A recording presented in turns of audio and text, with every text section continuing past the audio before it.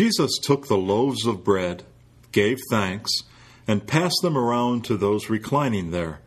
He did the same with the fish. It must have been quite a picnic on that crowded, grassy hillside overlooking the Sea of Galilee.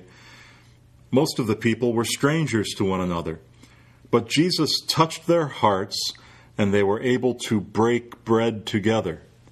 Bread they took from the hands of our Savior himself. It must have been a wonderfully peaceful and joyful meal.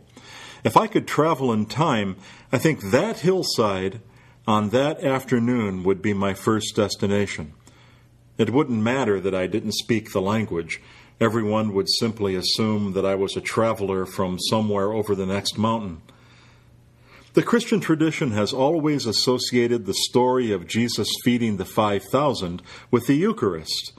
Early Christians scratched pictures of loaves and fishes into the walls of the catacombs to represent the Eucharistic feast.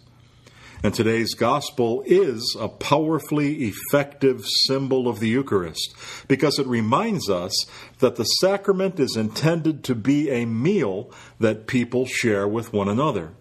It's a communion between God and each one of us. But it's also a communion among all of us who gather to worship together. And God is really present, not only in the Blessed Sacrament, but also in the people with whom we pray. When I was in the seminary, we had a special custom at Mass. At the beginning of the Eucharistic prayer, everyone would leave their pews and crowd into the sanctuary in a big semicircle around the altar. And there we would stay until after we received communion.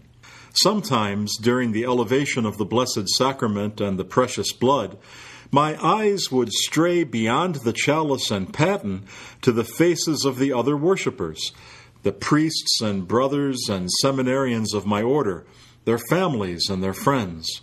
I was moved by their faith and devotion, or even amused by their sleepiness or distraction. For a while I tried to break myself of the habit until it occurred to me that wherever I looked at that moment, I was looking at Christ. So when I was a seminarian, the place where I stood for the Eucharistic celebration gave me an insight into the meaning of the sacrament. The same is true when I sometimes assist at our local cathedral. When I stand behind the altar and lift up the chalice and paten, I can see past them to the great stained glass windows and other works of art where angels and saints are pictured as if they were reverently joining our worship. And of course, they are present. We proclaim it every day in the Eucharistic prayer. Christ has given victory over death to all the holy men and women who make up the communion of saints. They join their prayers to ours in every Mass. Especially in the summer, the congregations at our cathedral are wonderfully diverse. Every weekend we welcome people from all over the world. But in the Eucharist, we are joined by Christians of every time as well as every place.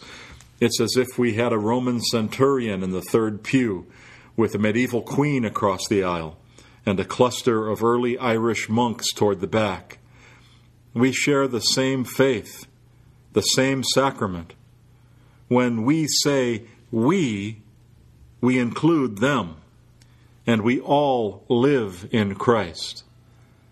So in fact, you and I needn't travel through time to join the joyful crowd on that peaceful hillside in ancient Palestine. Every Mass, in every parish, is that hillside. They are with us.